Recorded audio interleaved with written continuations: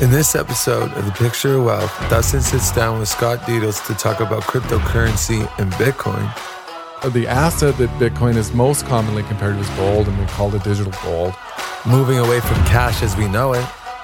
You see a lot of signs, businesses don't want to accept cash anymore. And the problems that are arising due to the substantial increase of the money supply. It's 40% of all the US dollars in circulation were created in 2020. So tune in and start living more of your life now. I'm super excited to have you, Scott, in live podcast. This is not the new studio, but this is the retro. This could be the last podcast in the retro studio. So thank you for coming out and checking out, you know, the new compound and what potentially will be the next Picture Well. So thanks a lot for coming out today. Yeah, thanks for having me. I'm stoked to be here. So although people may look up your bio and see that you are, you know, in the benefits business, and you've got a whole nother more exciting side, in my opinion, and we've worked together and known each other for a long time, and that's crypto and, you know, cryptocurrency. And I think, you know, this isn't going to be a how-to and how Bitcoin works and all that stuff. This is your actual, you know, real life experience with this stuff, this thing, this mysterious thing that no one really knows about, but lots of people in different places do know about. So back me up, because I don't know if I actually know the real of like when you actually said, I'm going to do some research into what crypto is. So when did that actually happen? Yeah. So investing in crypto has become my greatest passion and interest. I think it's a fascinating space and super poorly understood. How did I get started? I've actually only been really involved in investing and studying crypto for about a year and a half. So it was just as things were kind of shutting down, and you know, the real story for me is like anybody. I think when things really closed down, I went through a period of probably too much wine for a week or two, and been there. Too much Netflix, and sort of shook up the cobwebs one morning and just set my mind to, if we're all going to be slowed down, I'm gonna use this time to try and better myself or learn something. And I was becoming more curious just around inflation, and we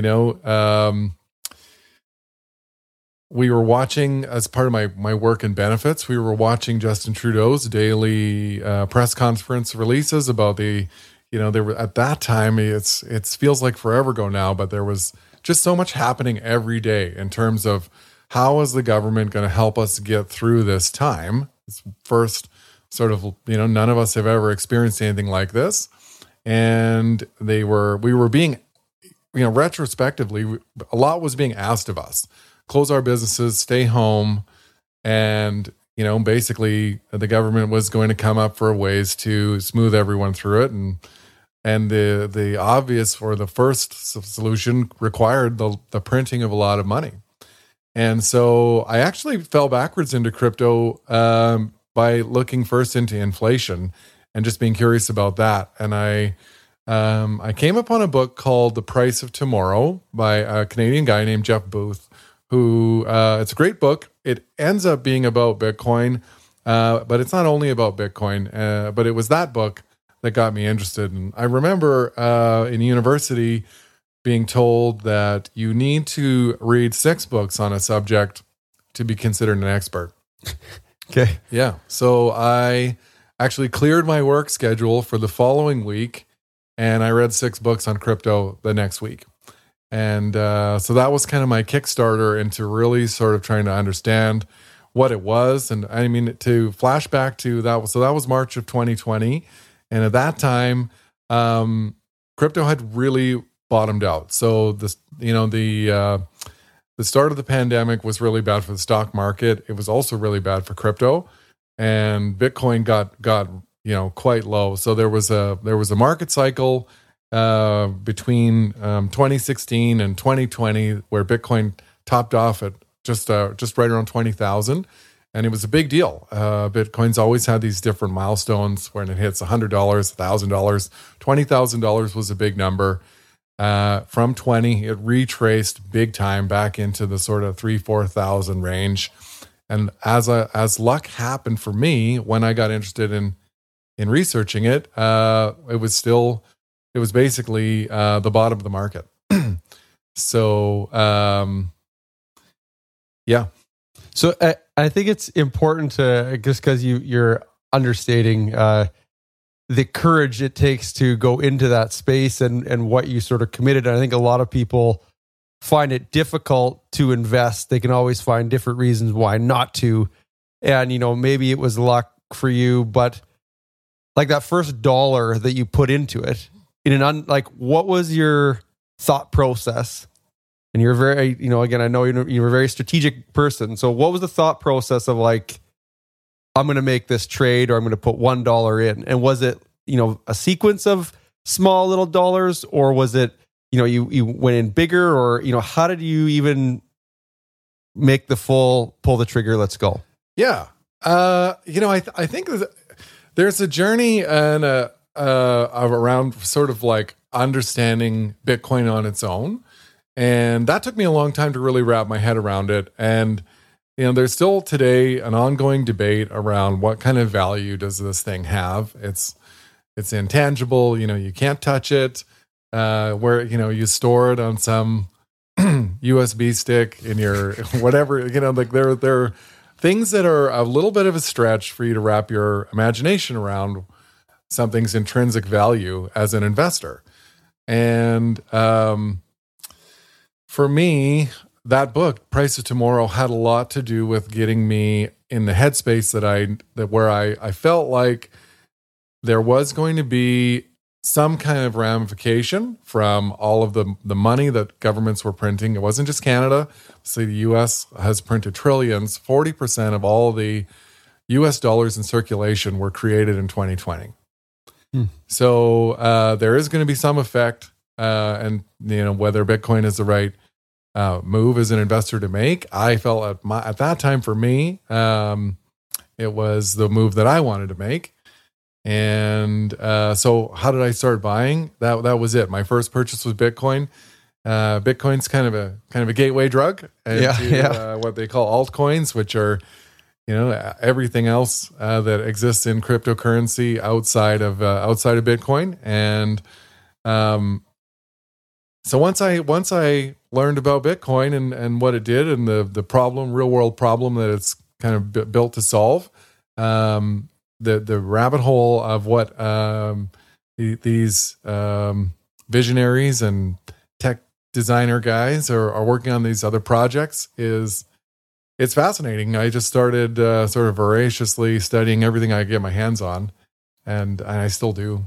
Yeah, and it's a good segue to, I think you described it before as Bitcoin is gold and Ethereum is oil, or that's how some people, describe it. But, I'm finding more and more people are commenting in questions, and from my clients, they're asking now about Ethereum, so and I think it's probably because of the apps, usually have Bitcoin and Ethereum together, but, store of value is Bitcoin, correct? Mm-hmm. So this is, you put your money there and it's going to, hopefully go up in the future.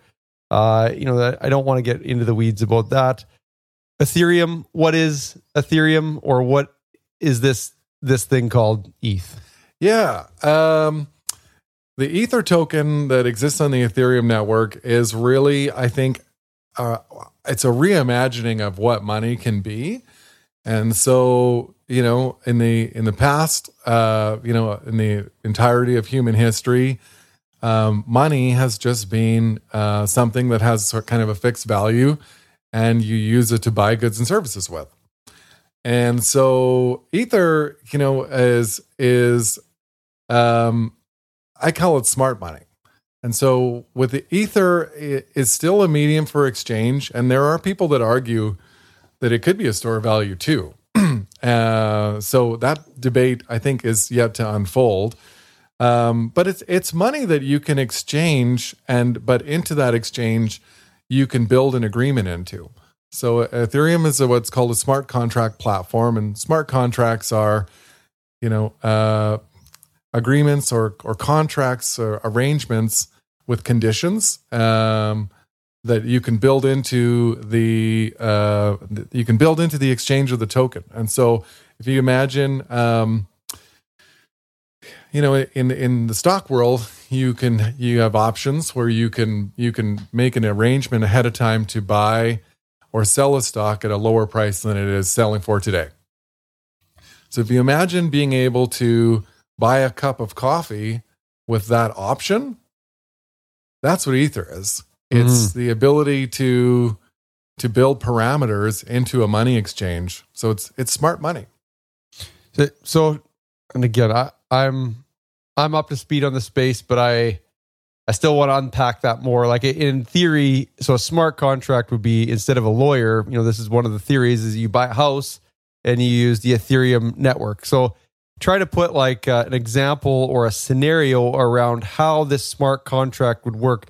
Do you have an example for listeners of like, what is a contract? Like, what's the most recent one that's in the most simple form that you can kind of think of? Yeah, I mean, super simple contracts would be like a sports bet. And so you can bet on that the Oilers are going to win the Jets series. This has happened already, so we know they didn't. But you can bet on Team A beating Team B at a certain score, and if Team A does win, then you get X amount of value. So a smart contract is a simple arrangement where the parameters are black and white, and you don't really need a middleman to determine whether or not the contract has been satisfied. Right. So those things can be kind of plugged in, and the agreement gets executed when the game's done and there is a score. So that can be, you mentioned real estate, and in a lot of ways, selling your home is a simple agreement. Party A agrees to sell a home at a certain price, and party B agrees to buy it at that price. And what happens in between is the exchange of money and title. Right. So that really doesn't necessarily need human intervention, and in the future it won't. And those are the kinds of transactions that can take place on the Ethereum network once it's been more broadly adopted. Right. And I side note, I heard from a realtor the other day that people are potentially listing their house and going to sell their house with, you could buy it with Bitcoin. I'm shifting gears a little bit. But one thing that I found interesting was, if there's a mortgage on the house, the mortgage company needs to be paid in dollars. So if you've got a $2 million house, you can't, and it's got a $1 million mortgage. Yeah. You can't just come to the table with $2 million and take everybody out and buy it with your Bitcoin. $1 million would have to be paid in cash to then pay off the mortgage. And then the other $1 million potentially could be paid in Bitcoin. Is that how because I know this is something you've explored? Yeah. So, I mean, probably theoretically, the kinds of Bitcoin real estate transactions that work today are ones where there isn't a mortgage. Right. Yeah, for that reason. But that's going to change too. There's a massive change happening behind the scenes where the big banks want to or need to be able to custody these assets. And when that happens, when you can go to a TD or Scotiabank and either have them store your Bitcoin for you, or they will own some Bitcoin, it's unclear yet, but I see it where, the big financial institutions are so ingrained and established, and they're not really in the business of losing the stranglehold that they have on financial services. So they're going to be wanting to participate. And if there's a broad consumer demand for these products, you better believe like the banks are going to find a way to be there. So if it gets to a sort of watershed threshold where people want to be able to buy houses in Bitcoin, and the banks can either participate in that or be left out, these are things that's how it's going to go. So I think that's the thing. The regulatory clarity around what Bitcoin is and isn't in Canada is pretty clear. It's property. So Bitcoin kind of falls under commodities rules, and that's a big thing. I think even myself, I'm trying to get away from that term cryptocurrency, because currencies implies this sort of predatory, that these are technologies that are meant to compete with or eliminate the governments. Governments have had a monopoly on money, and that's been a big thing that people have a hard time wrapping their heads around, or people are skeptical because seems to them to be unlikely that governments are going to be that interested in giving up that monopoly. But that's the thing, is most cryptocurrencies don't aspire to compete with or replace government money. They're, alternative solutions to entirely other things. And even Bitcoin itself, it's not designed to be, transacted at the volume that cash is exchanged. Like it's just not really built for that. So that's not what it'll be for. So banks can hold your gold, banks can hold all kinds of your property. So it just makes sense that banks would hold your Bitcoin too. Right.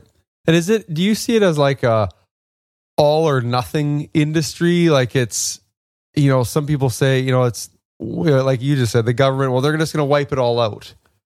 And I think lately that's been shifting, and certain people in Parliament in the US, there is an adoption opposed to nuking it. Mm-hmm. From an investment standpoint, was that something you considered investing? It was like, this is going to be something for the future, or was this I'm in, and if it goes to zero, fine, or it's going to be something that's bolted onto your portfolio of other things? Is that the stance, or what stance did you take? Yeah, I mean, so for me, there's like, obviously I'm a crypto maximalist. I'm heavy into it. I have a really sort of intense conviction about where the space is going to go. So when I got to that place very quickly, I'm almost entirely weighted to that sector, which you would probably advise no one to do. It's not for everybody. But yeah, that's just to give anybody who's listening a little bit of a, more background around me. So yeah, I think that, again, when I started to really understand Bitcoin, you hear things on the news about Bitcoin's going to be outlawed or it's going to go to zero. In my opinion, as it's my investment opinion only, I think there's a 0% chance of that. Yeah. So it's not really something I'm worried about. I think that, when you're investing in cryptocurrency, the volatility will really turn your stomach. It is pretty intense, and it's definitely not for everybody. But volatility is what comes with the rewards that you can experience investing in cryptocurrency. And so you kind of can't have the sweet without the sour. It's just sort of how it is. I tell people a story about, getting back to Ethereum. Ethereum was 97 cents in January of 2016. This is US prices. I always talk about US prices. So if you invested $1,000 in Ethereum in January of 2016, 2 years later in January of 2018, you'd have $1.3 million. If you waited another year, you would have had $138,000. If you'd waited 2 more years, you'd be at, as of kind of the beginning of May, $4 million. So, I mean, that's pretty intense volatility. You would have gone from $1 million to have lost 90% of your million to have then, 40 times it in the next 2 years. And so these are the kinds of things that happen. And, very, very, very few people in the entire world invested even $1,000 in Ethereum in 2016. So there just aren't a lot of people who did that. But Ethereum still has the chance to do that again, and over the next 5 years. And that's why. So 2 questions. I got to just,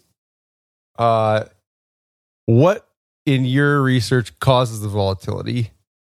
And second question would be, how do these tokens have scale to, how does Ethereum have scale to be in the future worth more? Okay. So what causes the volatility?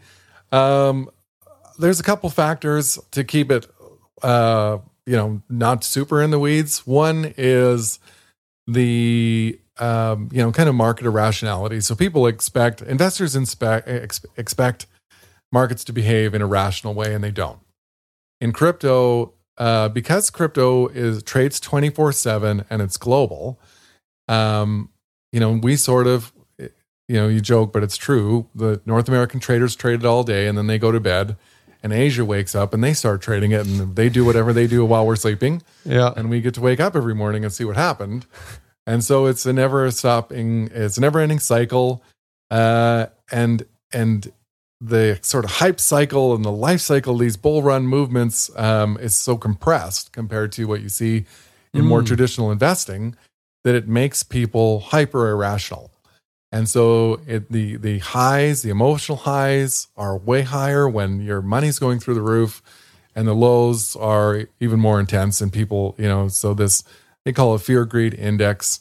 And the pendulum swings really quickly between fear and greed, where people go from thinking they're invincible and they're making these life-altering amounts of money, and then you can lose it all in days or hours.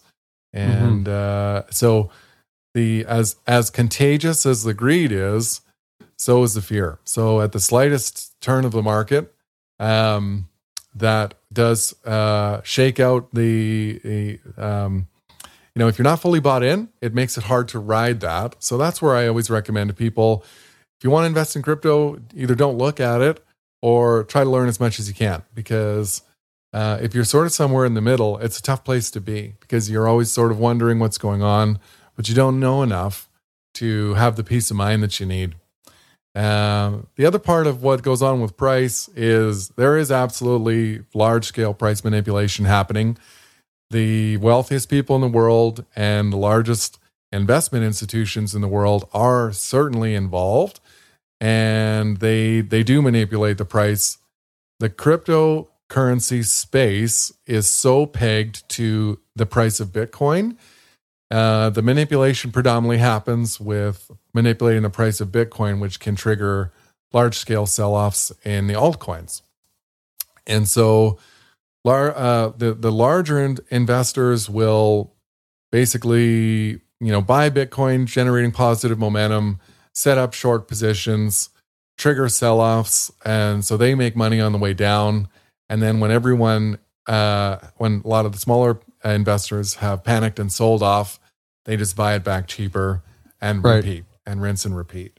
So that is what's going on. It's important, and that's where I also sort of tell people it's easier said than done, but you want to honestly just try and buy it and just hold it. Yeah, and a perfect injection spot for this is not a buy or sell recommendation of anything we're talking about. It's for education purpose only, and do your research. But so and manipulation, I think it isn't corruption. It's just when you have orders that are big, it just and if there's all these computer models, we see it in the stock market, and it's a bigger market and there's more things, so it's kind of watered down. It doesn't happen as frequent or as drastic. But you have, I always explain to people, I think if a money manager decides to buy CP Rail or a certain stock, and they're putting in hundreds of millions, or that obviously has influence, and people pay attention to when they're watching the volumes and when they're watching institutional sponsorship versus private sponsorship, and that's companies versus people.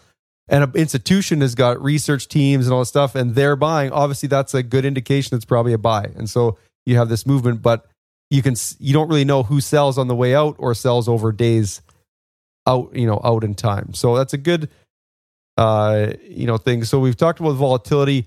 I think it's important to sort of say, you got Bitcoin as this thing that's a store of value. We've got Ethereum that's, maybe a smaller but potentially bigger, and it's a smart contract thing.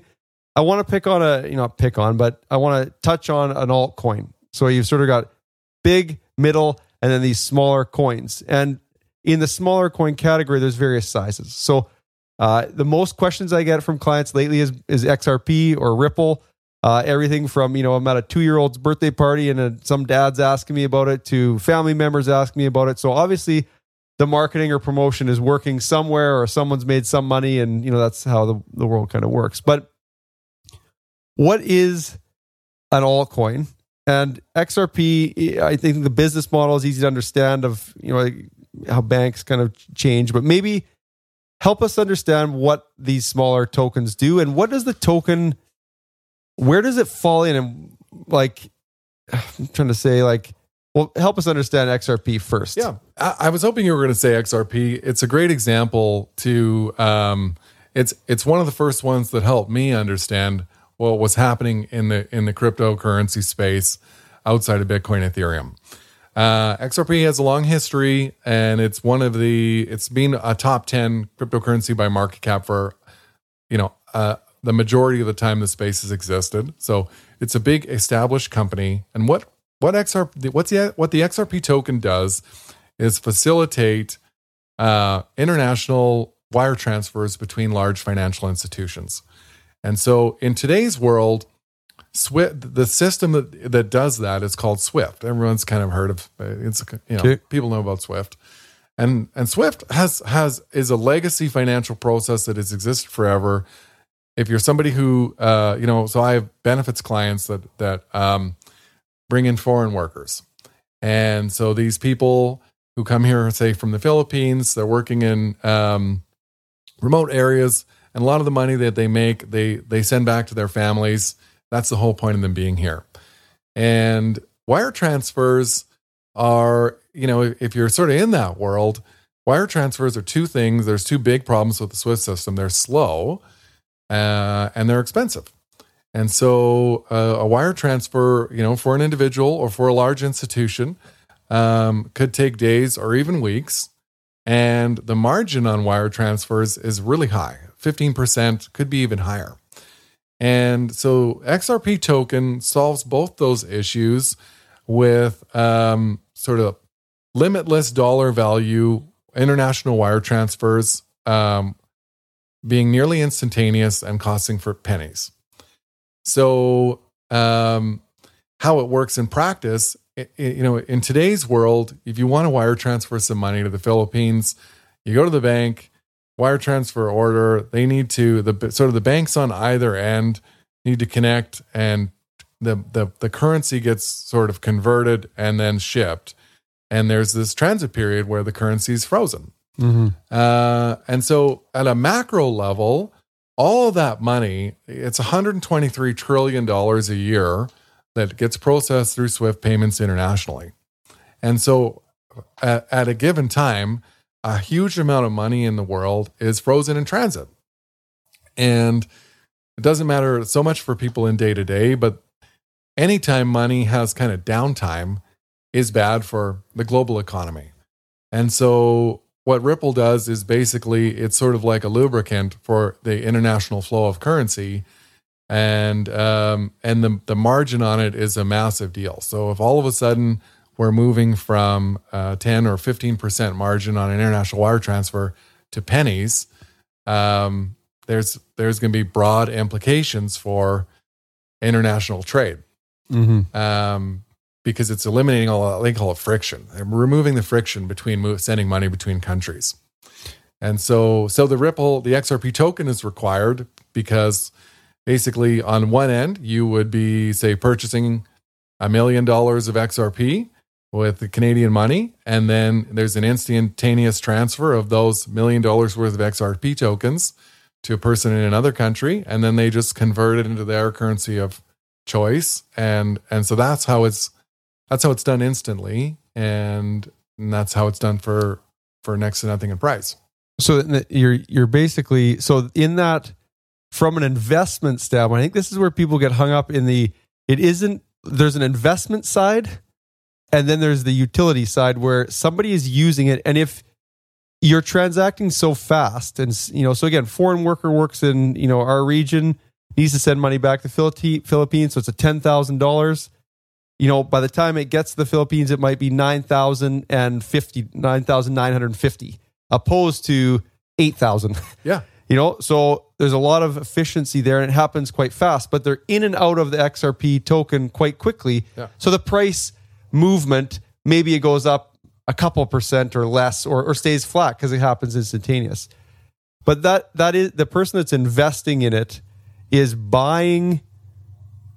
Right now, we're still in a gold rush speculative stage where we're trying to figure out what that token median range is. Am I kind of trying to understand that? So this is the interesting thing about XRP specifically is it's a token that's not meant for retail investment, but it's been out there sort of in the crypto space, and people have been able to buy it. And from an investment standpoint, what you're really doing in purchasing some of XRP's tokens is it's a bet on Ripple, the company's ability to be successful in getting banks to adopt their system and replace the SWIFT system.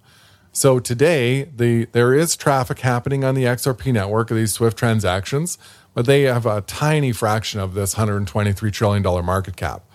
So basically what will happen is if they're successful and banks start using it instead of SWIFT, then they will need those tokens to actually facilitate the transactions. And so banks will start holding the token because people call it a banker's coin. And so the need for banks to have the tokens to facilitate the transactions will mean that the banks will be holding them. And so that means they'll drive up the demand for the token. Right. So that's what you're buying today. What I like about Ripple, the company, is they're a great example. And I say this to people, there's many, many examples of this in the cryptocurrency space, is these companies are backed by legitimately, in Ripple's case, they're partnered already with several of the biggest banks in the world. The CEO of Ripple is the only cryptocurrency person of significance who is on the World Economic Forum's board of advisors. So they're a great example where these are not some kind of, shadowy, unknown. I mean, these are companies that are dealing with the biggest companies in the world. Right. Yeah. And how does I think of now we've talked about altcoins and the demand for this, and I don't know if it was you or somebody told me back when I was started to research. It's kind of like we're back in 1995, and someone says, "Well, you got to use this thing called the internet," and you don't really know that you need something. And I just like the analogy of a web company in 1995 building video software to put on your website. Well, if someone doesn't even know that they need a website or think that's a thing or email, then why the hell would they need this video on the website? And here we are now with real estate and all these different things using video.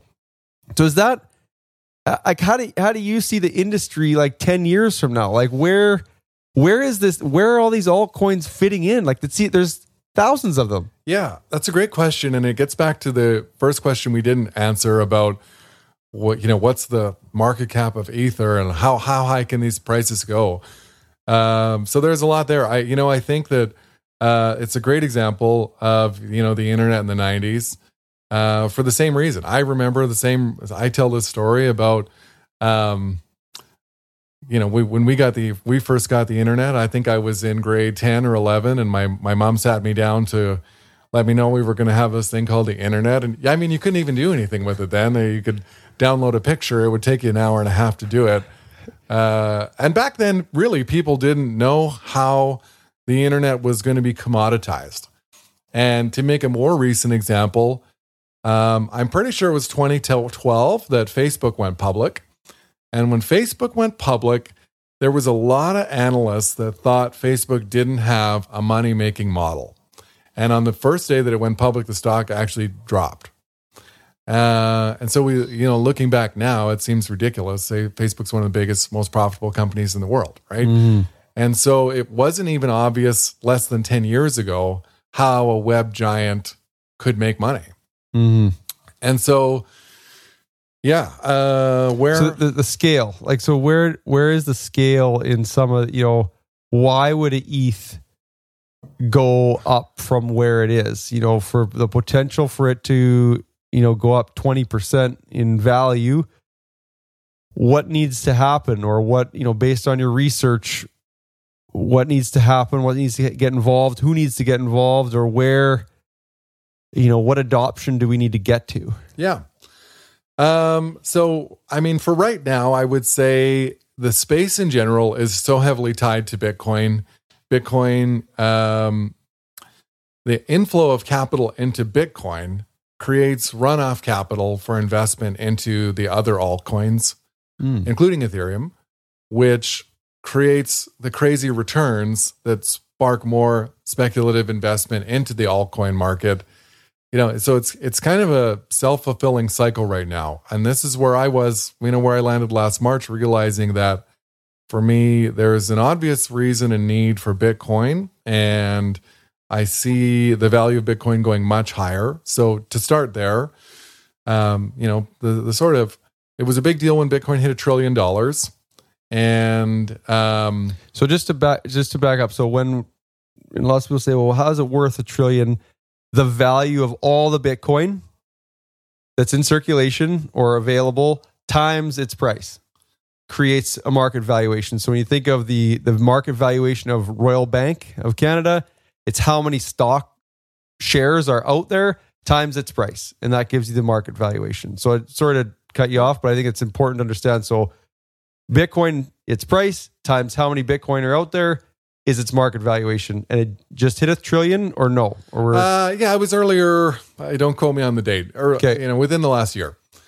And so this is where, to try and wrap people's head around the potential opportunity for continued, the kinds of returns like I was talking about between Ethereum from 2016 to today, why could that happen again? So the asset that Bitcoin is most commonly compared to is gold, and we call it digital gold. And so the global market cap of gold is somewhere around 15 trillion.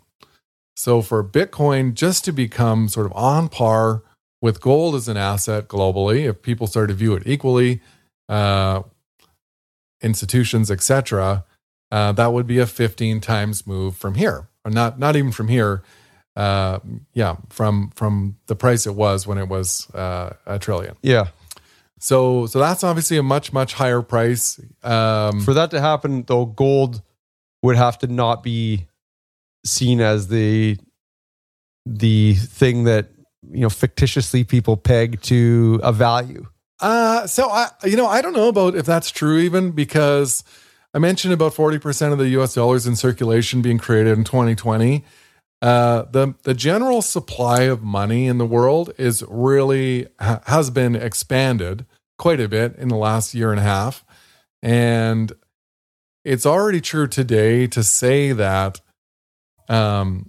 15 trillion today doesn't mean what it meant in 2016. They're quite different. So Bitcoin could easily get to 15 trillion and have a nominal value of 15 trillion, but kind of the relativity of how much money it has sucked up as a percentage of the total money available is going to be a lot less. And so that's part of the reason why, I think it's important to sort of stop there and just say that, it's this thing around, Bitcoin's permanent fixed supply is very meaningful in contrast to how much money has been created out of thin air, in the last year and a half. You can't create more Bitcoin. You can't create more Bitcoin. And, but you can create more money. You can create a lot more money. And so the more money that's created, in theory, Bitcoin only needs to continue to capture the same percentage of the money market it was capturing before. And the governments are doing the work for Bitcoin by creating more money. So Bitcoin could get to 15 trillion by doing nothing, by not gaining in any market share of sort of its view of where it fits in. And government's just creating more money for people to buy it with. It's just standing there with a bucket and catching stuff. Yeah. So, and this is, you might not answer this, but I just thought of, so when they print more money in all your research, do you ever figure out, do they actually print cash and put it somewhere or just sprinkle it out? Or do they just digitally go on a computer and just... and I think that's the thing because there's a separate basket of where the cryptocurrency thing space is headed, and they're called central bank digital currencies. China is in the early stages of having launched theirs. So they're running their physical renminbi next to their digital yuan. And they're moving towards a cashless society. And we'll be doing the same. So the Bank of Canada and the Fed, everybody is working on some kind of central bank digital currency project. What's funny when you get into researching that, you realize that no, they don't necessarily print the money to correspond to every dollar that exists. Our money is, in a large sense today, already digital, and they are sort of ledgers of ones and zeros, and it's just that we do still have the physical representation of this stuff, and but that'll change too. I think that things have changed a lot in terms of, see, businesses are looking, you see a lot of signs, businesses don't want to accept cash anymore. A trend has been started to move away from cash, and it wasn't just getting away from pennies and nickels and the smaller coins. It'll be everything. And I think that we'll see that change unfold in the second half of this decade for sure. You mentioned, you didn't even make me put my work gloves on for the segue, but China, and you lived there. You taught English, or is that what you did? So you lived there. You got to see it, be in it, immersed in it. Did being there and kind of seeing how advanced, like everyone always has stigmas and stereotypes about, over out there. And, does that help with your investment, and cutting through, the media and all that stuff, and, the negativity of certain spins on things? Does that help in getting the context of how advanced they are in a number of different spaces? Or does that? Yeah, I think, I would say helpful. I've done a lot of traveling in sort of the developing world. And so that experience has been more beneficial for me. A lot of these things that make Bitcoin and other cryptos the use case so valuable, it's tied to things that I think if people who are Western people, or people who haven't been to some more exotic places in the world, it's harder for us to understand. So there's a big problem in a lot of the world for what they call unbanked people. And these are people who really have no means to achieve any kind of financial independence or stability, because they actually do not have access to banking or banks. So if you don't have a bank, the wealth that you have is limited to what you can physically possess, safely store. It's scary a bit. Yeah. And a lot, like literally billions of people in the world live this way. And so Bitcoin allows you to store your value in a way that it's incorruptible and can't be, the value of it is not determined by, this is the other thing. A lot of those same places, their government issued money has been insanely volatile, and in many cases printed into oblivion. Like Venezuela is the third highest adoption of cryptocurrency use in the world. And the value of Venezuelan money has been a roller coaster. A situation of sort of gross abuse where they printed their own money to worthlessness. And similar things have unfolded in Nigeria and Turkey. So, we've been pretty insulated by that so far, but it's really not how it is in the rest of the world. And so, a Bitcoin wallet lets somebody who, a goat farmer in Iraq, and this is a real example. I watched a video on this the other day, and it's people, as long as they have a mobile phone, they can have a Bitcoin wallet and they can start to accumulate some wealth. Mm-hmm. And so these are things that are solving, many real world problems all at once, that for, people who live a very privileged life like we do, can honestly, I just think, be really hard to understand. Mm-hmm. Well, that, I think is super important. And I there's lots of camps. I think it's important to touch on sort of the three different camps of the crypto space. So you have, Bitcoin. Would you call Bitcoin and Ethereum together? Or would you call it Bitcoin as one?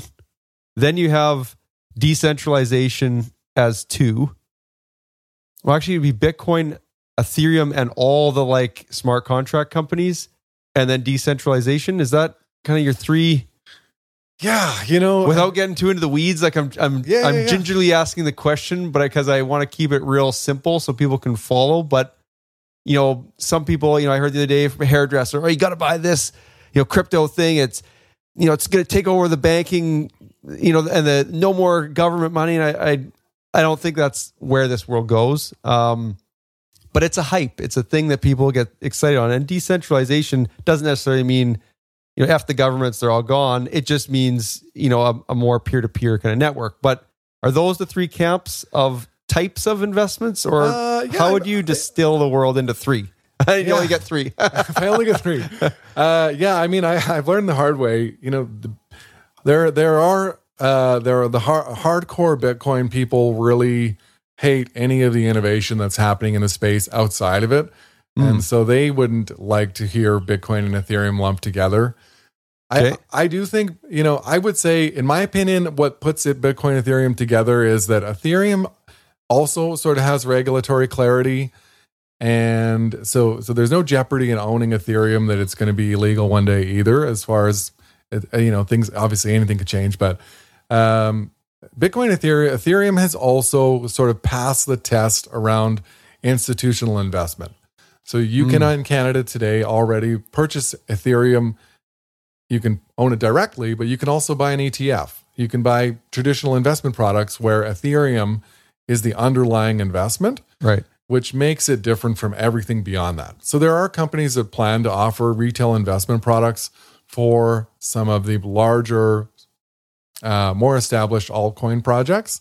But today it's just Bitcoin, Ethereum. So, you know, when the Harvard University Endowment wants to make a decision about owning a crypto position, it's pretty unlikely that they're going to be looking beyond Ethereum today. I think that'll change too. But so yeah, I would put those two together. You know, I look at it more like market segments. So then I kind of look at we'll call them mid caps. So these are your altcoins that are, I would consider to be pretty established. Like I mentioned, big partnerships, fully fleshed out concept in terms of what they do. And those could be, say, from the third biggest project to 50 or 100. It depends on where you want to draw the line. Right. And then you have, say, there's between 7,000 and 10,000 of these projects in total. You've got everything else. So that's one way to look at it. You know, I think because after you get, you know, when you get under, you know, these companies, once you get under the 75th biggest project, now you're into companies that are valued at less than $1 billion. And there have been instances of projects that big actually going to zero. And Right. so you're into the more speculative stuff. In terms of what they do, yeah, you mentioned decentralized finance. I think decentralized finance is a big one. I think that, you know, my experience from working in the financial sector has taught me a lot about how old a lot of these companies are in their way of thinking and doing things. And there really is a lot of room for updating those processes and bringing a lot of the way things have always been done into how they should be done for the next 100 years. And so Right. XRP is such a good example of that.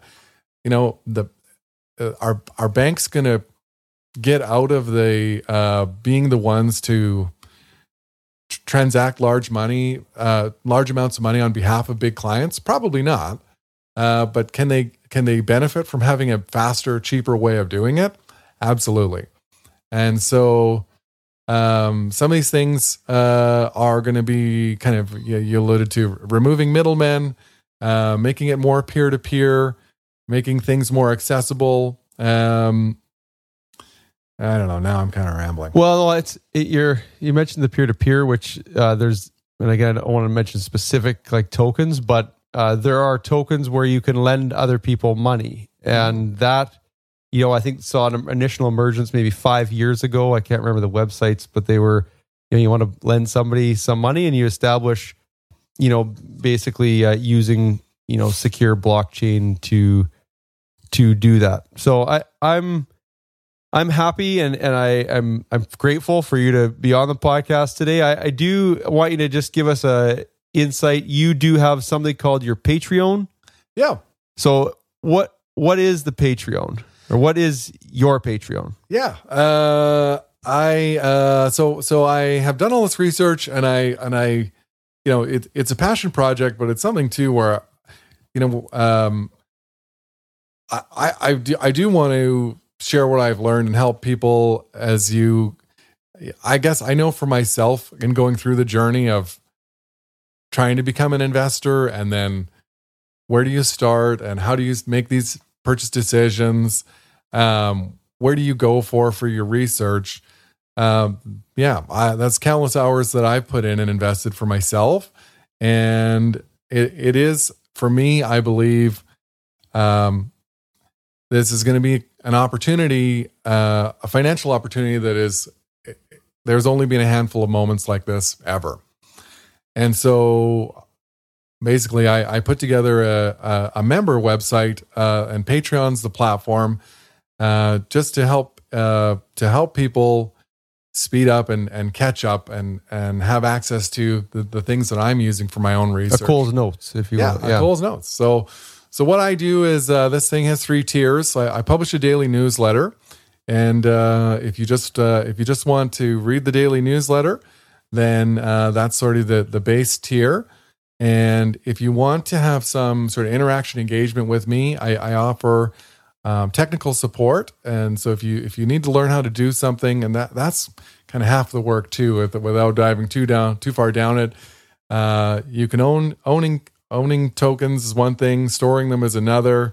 There's a lot more you can do beyond that, and figuring out how to do those things can take hours and hours and hours. Oh, big time. Yeah. So I do offer, some technical support around that stuff.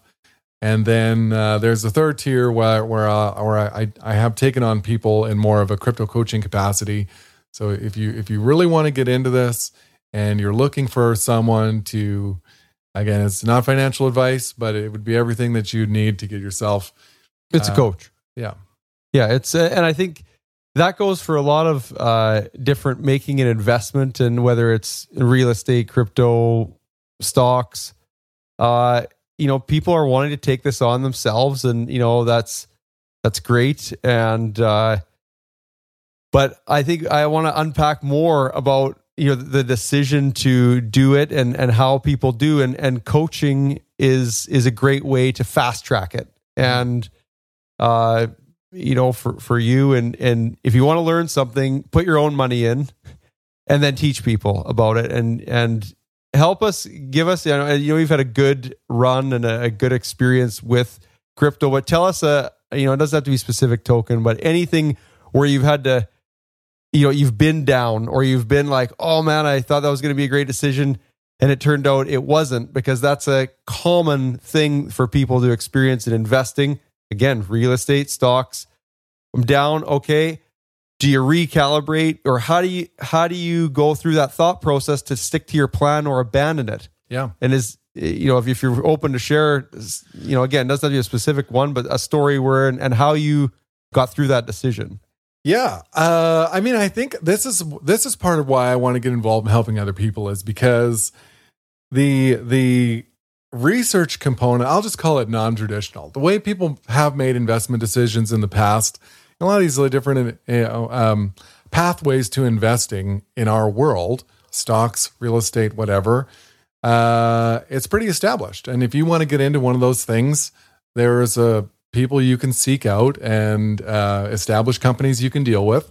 And they've got, detailed research, and, stock markets performed for decades and decades and decades. So we got lots of history and analysis.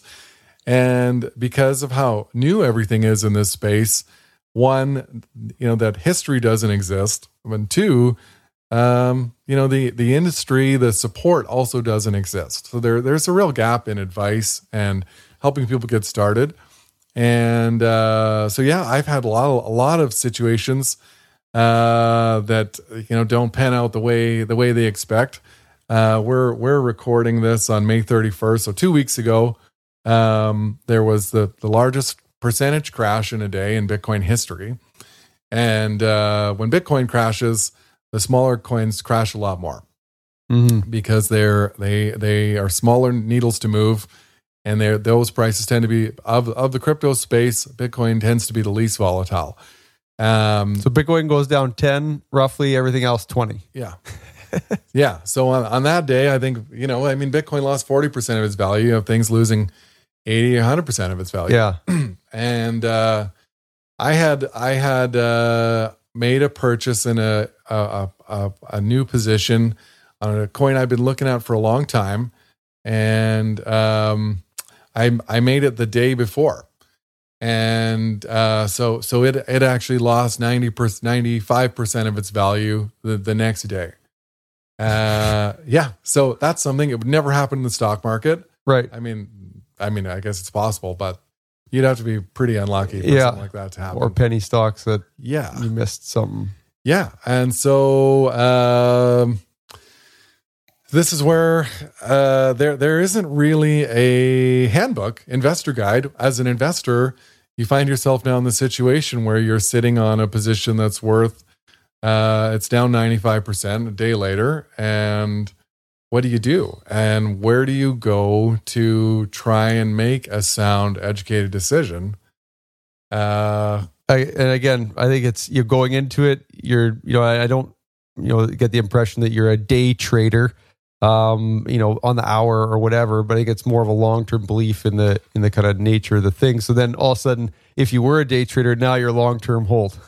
Yeah, totally. Or you get out and look at, like, when you look at your own portfolio, do you look at it like a mini mutual fund of crypto, of like you've got a diverse, or are you all sort of in one, again, not a buy or sell or how to allocate, but I think important to understand how you think and how you manage your risk in the crypto space off of that example. Yeah, I have some, I have tutorials around this on the Patreon, and I think that you want to be careful about over diversification. So it can be easy if you start investing in altcoins and you have one, all of a sudden you have 5, 10, 20, and there are some perils around trying to track that many. But also when you're over diversified, you dilute your profit back when you get lucky and you hit a winner. And so I do try to be really conscious about the total number. As a disclaimer, I spend a lot more time in a day on this than almost anyone would have the time to do. Mm-hmm. And so even for me, I've gotten to times where I have had to pare it back because it's just gotten to be too many different tokens. So that's something that I think is, so I do believe in having a mix. I try to keep it under 30 with, I have a real sort of heavy weighting on 5 or 6. Mm-hmm. And sort of those core projects for me are ones that I've really, again, I've done my research, really confident in, and then I spread out for some, I guess for some diversification. I think that for me there's sort of 4 things that I look for, in terms of fixing my kind of heavier bets or my bigger investment positions. And in the crypto space, the 4 things that I think really matter are: 1, I want the head of the project to kind of be a genius. So a lot of these people are, quite honestly, the person who's credited with sort of the idea, or Ethereum was actually founded by a handful of people, but the main person in that project is a young guy named Vitalik Buterin, and he is he's almost better to observe for yourself, but is obviously a very, very bright person. He had this idea when he was really young, a teenager still. And I think he was in his early 20s. He still is, but when they had pulled Ethereum off, and he'll be one of the wealthiest people in the world one day. So, sort of visible genius running the show is one thing for me that's important. 2, the use case or the function. What's the real world solve of the purpose of the application? Does it make sense to me? Is it something that I could see? If we go back to XRP, that one's pretty obvious. It seems to me that, of course, the banks would have a use for something that's faster and cheaper than something that they're already doing a lot of today. So use case. 3rd one would be the community. So social media has a lot to do, I think, in my opinion, with the trading floors of these projects. So hype is important in driving the investment and the growth of appreciation of the price. But it's when things are going bad, it's the strength of the social media community that really, those are the diehard holders who don't sell when things look grim.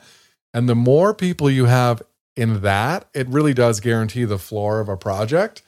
and floors are important in crypto because of volatility. So strong social media community is really important.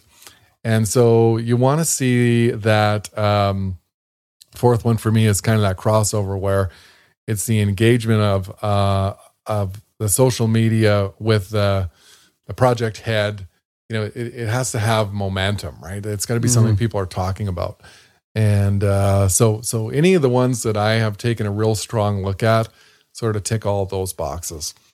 And a lot of the guys on those, or the bigger players, will say, you know, we want to be selling the picks and shovels to the miners, and instead of actually being the miner. So, you know, I did want to bring it up, and I don't want to get too into the weeds. If you want to take a shot at mining, and how, like, what is this term mining? I'll pick on Bitcoin because it's going to be the most mined token, but that's how you uncover new tokens and bring them into circulation. Is that correct?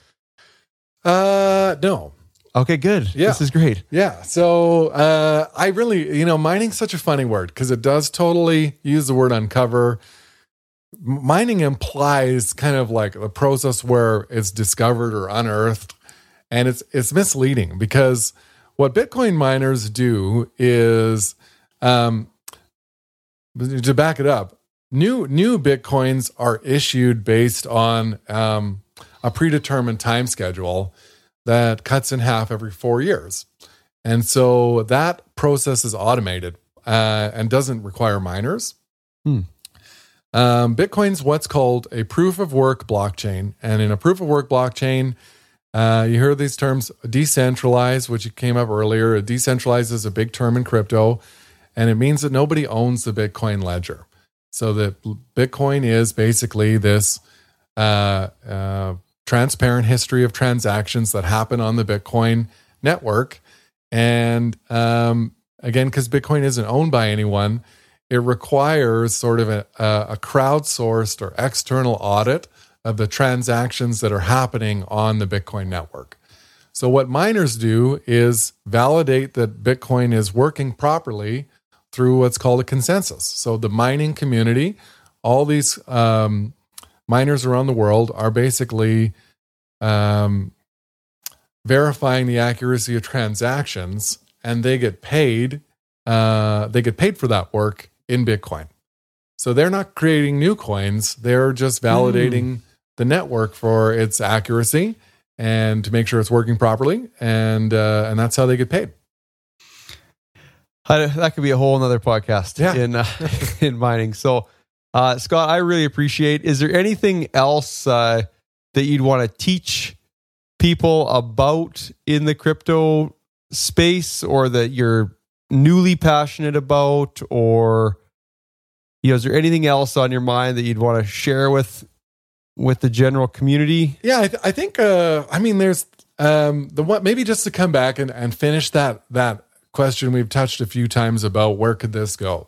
So I stopped talking about when we talked about, you know, Bitcoin and 15 trillion versus that's what the value of gold is, and you had mentioned about the internet, and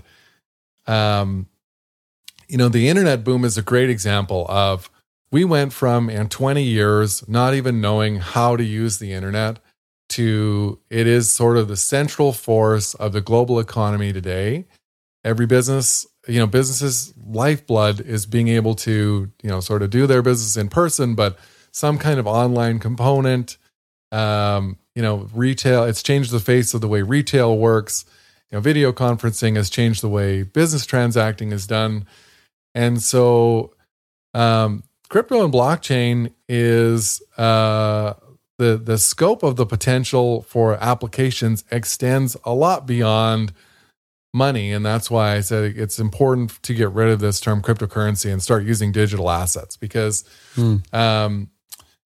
the blockchain technology, or what blockchain can do, because it is decentralized and people don't own it, and it provides all these opportunities for people, these billions of people who are living in, you know, more impoverished places than we are, and because it's not restricted to, you know, if you want to invest in the U.S. stock market. In Canada, that's pretty easy to do. But, there are still a lot of hoops, and, there's cross-border tax reporting. You're converting your profits back into Canadian to report to the CRA. Stock markets only trade between certain hours, Monday to Friday, right? And so the accessibility of the opportunity for people to participate in this is something that is pretty unique and can possibly eventually involve every person on the planet. And so today, the entirety of money that's been invested in crypto in total, Bitcoin and everything else included, is right around $2 trillion. And so, opposed to the traditional global financial system being hundreds of trillions. Yeah. So the crypto space really does represent a totally new way for people all around the world to attain a base level of financial security and independence, which is pretty significant on its own, but it'll be able to do a lot more than that. And so it's a lot like saying, if you try to imagine yourself sitting down with the version of yourself that was alive in 1990 and explain to that person all the things the internet's going to do in 2020. That would have been really hard to visualize. Yeah. And if you flash forward to what 2040 will look like, it'll be like that with crypto. And so what's the market cap of where all of crypto will go? Is it 10 trillion? Is it 50 trillion? There are hundreds of trillions of dollars today to be invested, and smart money goes where the returns are. And so if crypto as a sector continues to perform at the rate that it has been, it's going to attract more and more money. And so it does have a lot of room left to go up. And the likelihood of Bitcoin on its own going down or going to zero over the long haul is, in my opinion, pretty low. So, yeah. And again, the Picture of Wealth is the name of the podcast. So, this we got a crypto spin on life, but what is your ultimate picture of wealth? Yeah, I think that's a great question. I never aspire to be super wealthy, and I guess in a monetary sense, it's for me that kind of picture of wealth would be achieving a level of financial freedom where I had total autonomy over my time.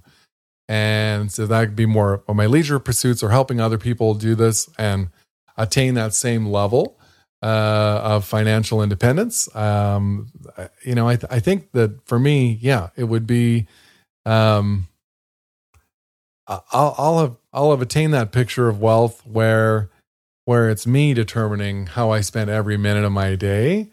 And today I'm not quite there yet. I need a slightly higher Bitcoin price. Well, Scott, thanks a lot for being on the podcast. I really appreciate it. I know this is a hot topic right now for lots of people, and it probably will become more hot in the future. And again, I appreciate you coming out to the compound, and we got pheasants squawking in the background. We got cats walking in, and so you got a real treat. And this was a treat for me to do one of these live, opposed to the Zooms, which I like. So thanks a lot for coming on the podcast today. Yeah, thanks again for having me. And if you are listening and you're interested, the Patreon page is actually, I've called it Alpha Cryptocurrency. So it's www.patreon.com/alpha cryptocurrency. Awesome. Is there anywhere else, again, you've got a whole other career in the group benefits and employee benefits space and employee pensions. Like, are you on LinkedIn? Are you, where are you? You might as well give us a full disclosure of where can people find more information or connect with you? Yeah, definitely on LinkedIn. I'm an employee benefits consultant at Capri CMW Insurance. So you can find me that way. It's capricmw.ca is our corporate website. So you can find me there too. And on Twitter at Alpha Cryptocurrency. Awesome. Thanks a lot, Scott. Thanks. If you found this episode valuable, share it with a friend. If you found this episode super valuable, leave us a review on iTunes. It will help us continue to bring you top quality content. For more information on anything discussed on this show, visit www.servicewealth.com. That's service spelled SERVISS. Any investment topics covered on the show are not investment recommendations, and you should seek professional advice before making any investment decisions. This show was produced by Podigy Podcasts. Thanks for listening.